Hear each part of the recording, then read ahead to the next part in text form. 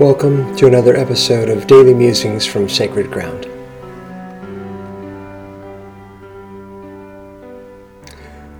When I was 24 years old, back in 1987, I traveled to Ireland.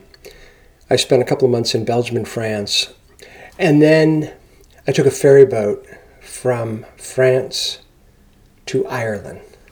Now, I'm really into my ethnic heritage. I'm half Slovak American, half Irish American, Irish on my dad's side. And when I stepped off of that boat onto that island that we call Ireland, I was just overcome with emotion.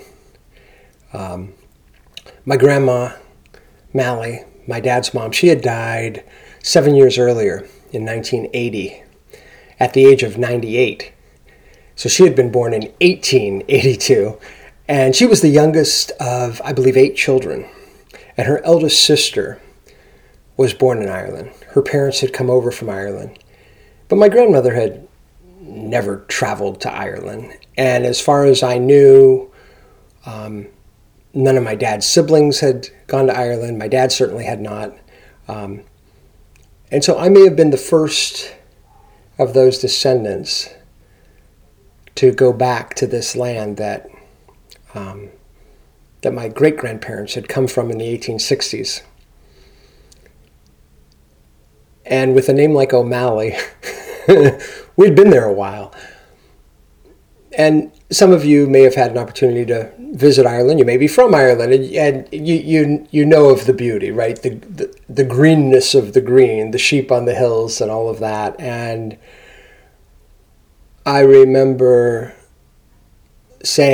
perhaps even saying aloud, Grandma, look through my eyes.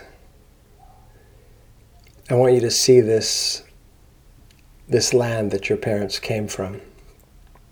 And I found a little church. I mean, this is so romantically ideal. I found this little church that was empty, but the doors were unlocked. And I went inside and had a time there where I prayed and talked more with my grandma.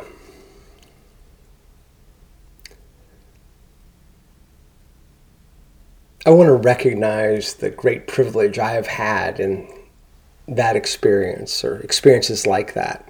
Not everybody gets to travel to the homeland. Not everybody gets to know what that homeland would be, right? I mean, some folks are adopted.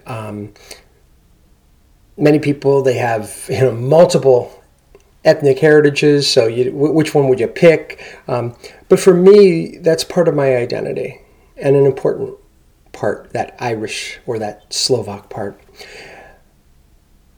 At the same time, I love what the Vietnamese Zen Buddhist teacher Thich Nhat Hanh says.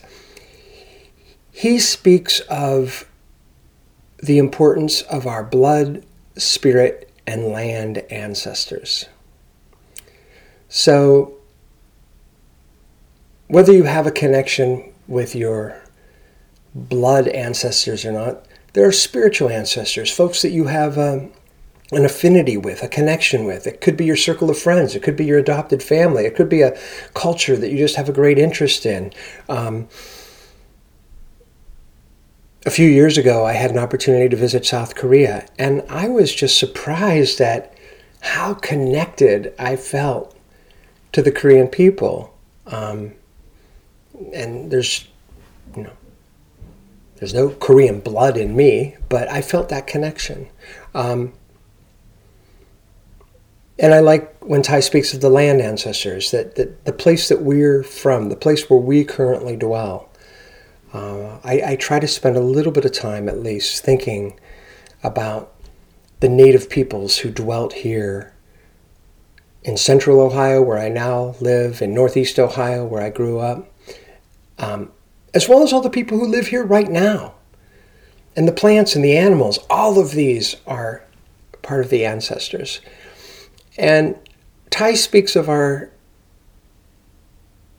value of rootedness, of a sense of identity, of a sense of who we are. And so my invitation today in this musing is just for you to reflect on that. Where do you gain that sense of identity. And it could be a combination of things, right? I mean, it doesn't just have to be the spirit ancestors or just the blood ancestors, but you get to decide. And it could involve your circle of friends that you currently have, but what gives you that sense of rootedness, that sense of identity, that sense of this is at least part of who I am.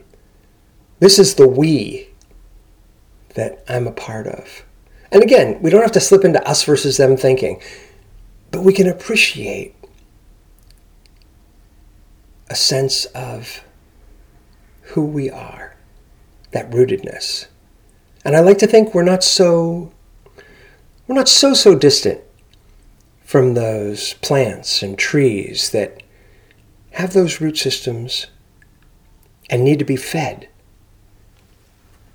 through their roots. May you and I be fed through the roots that we identify and embrace.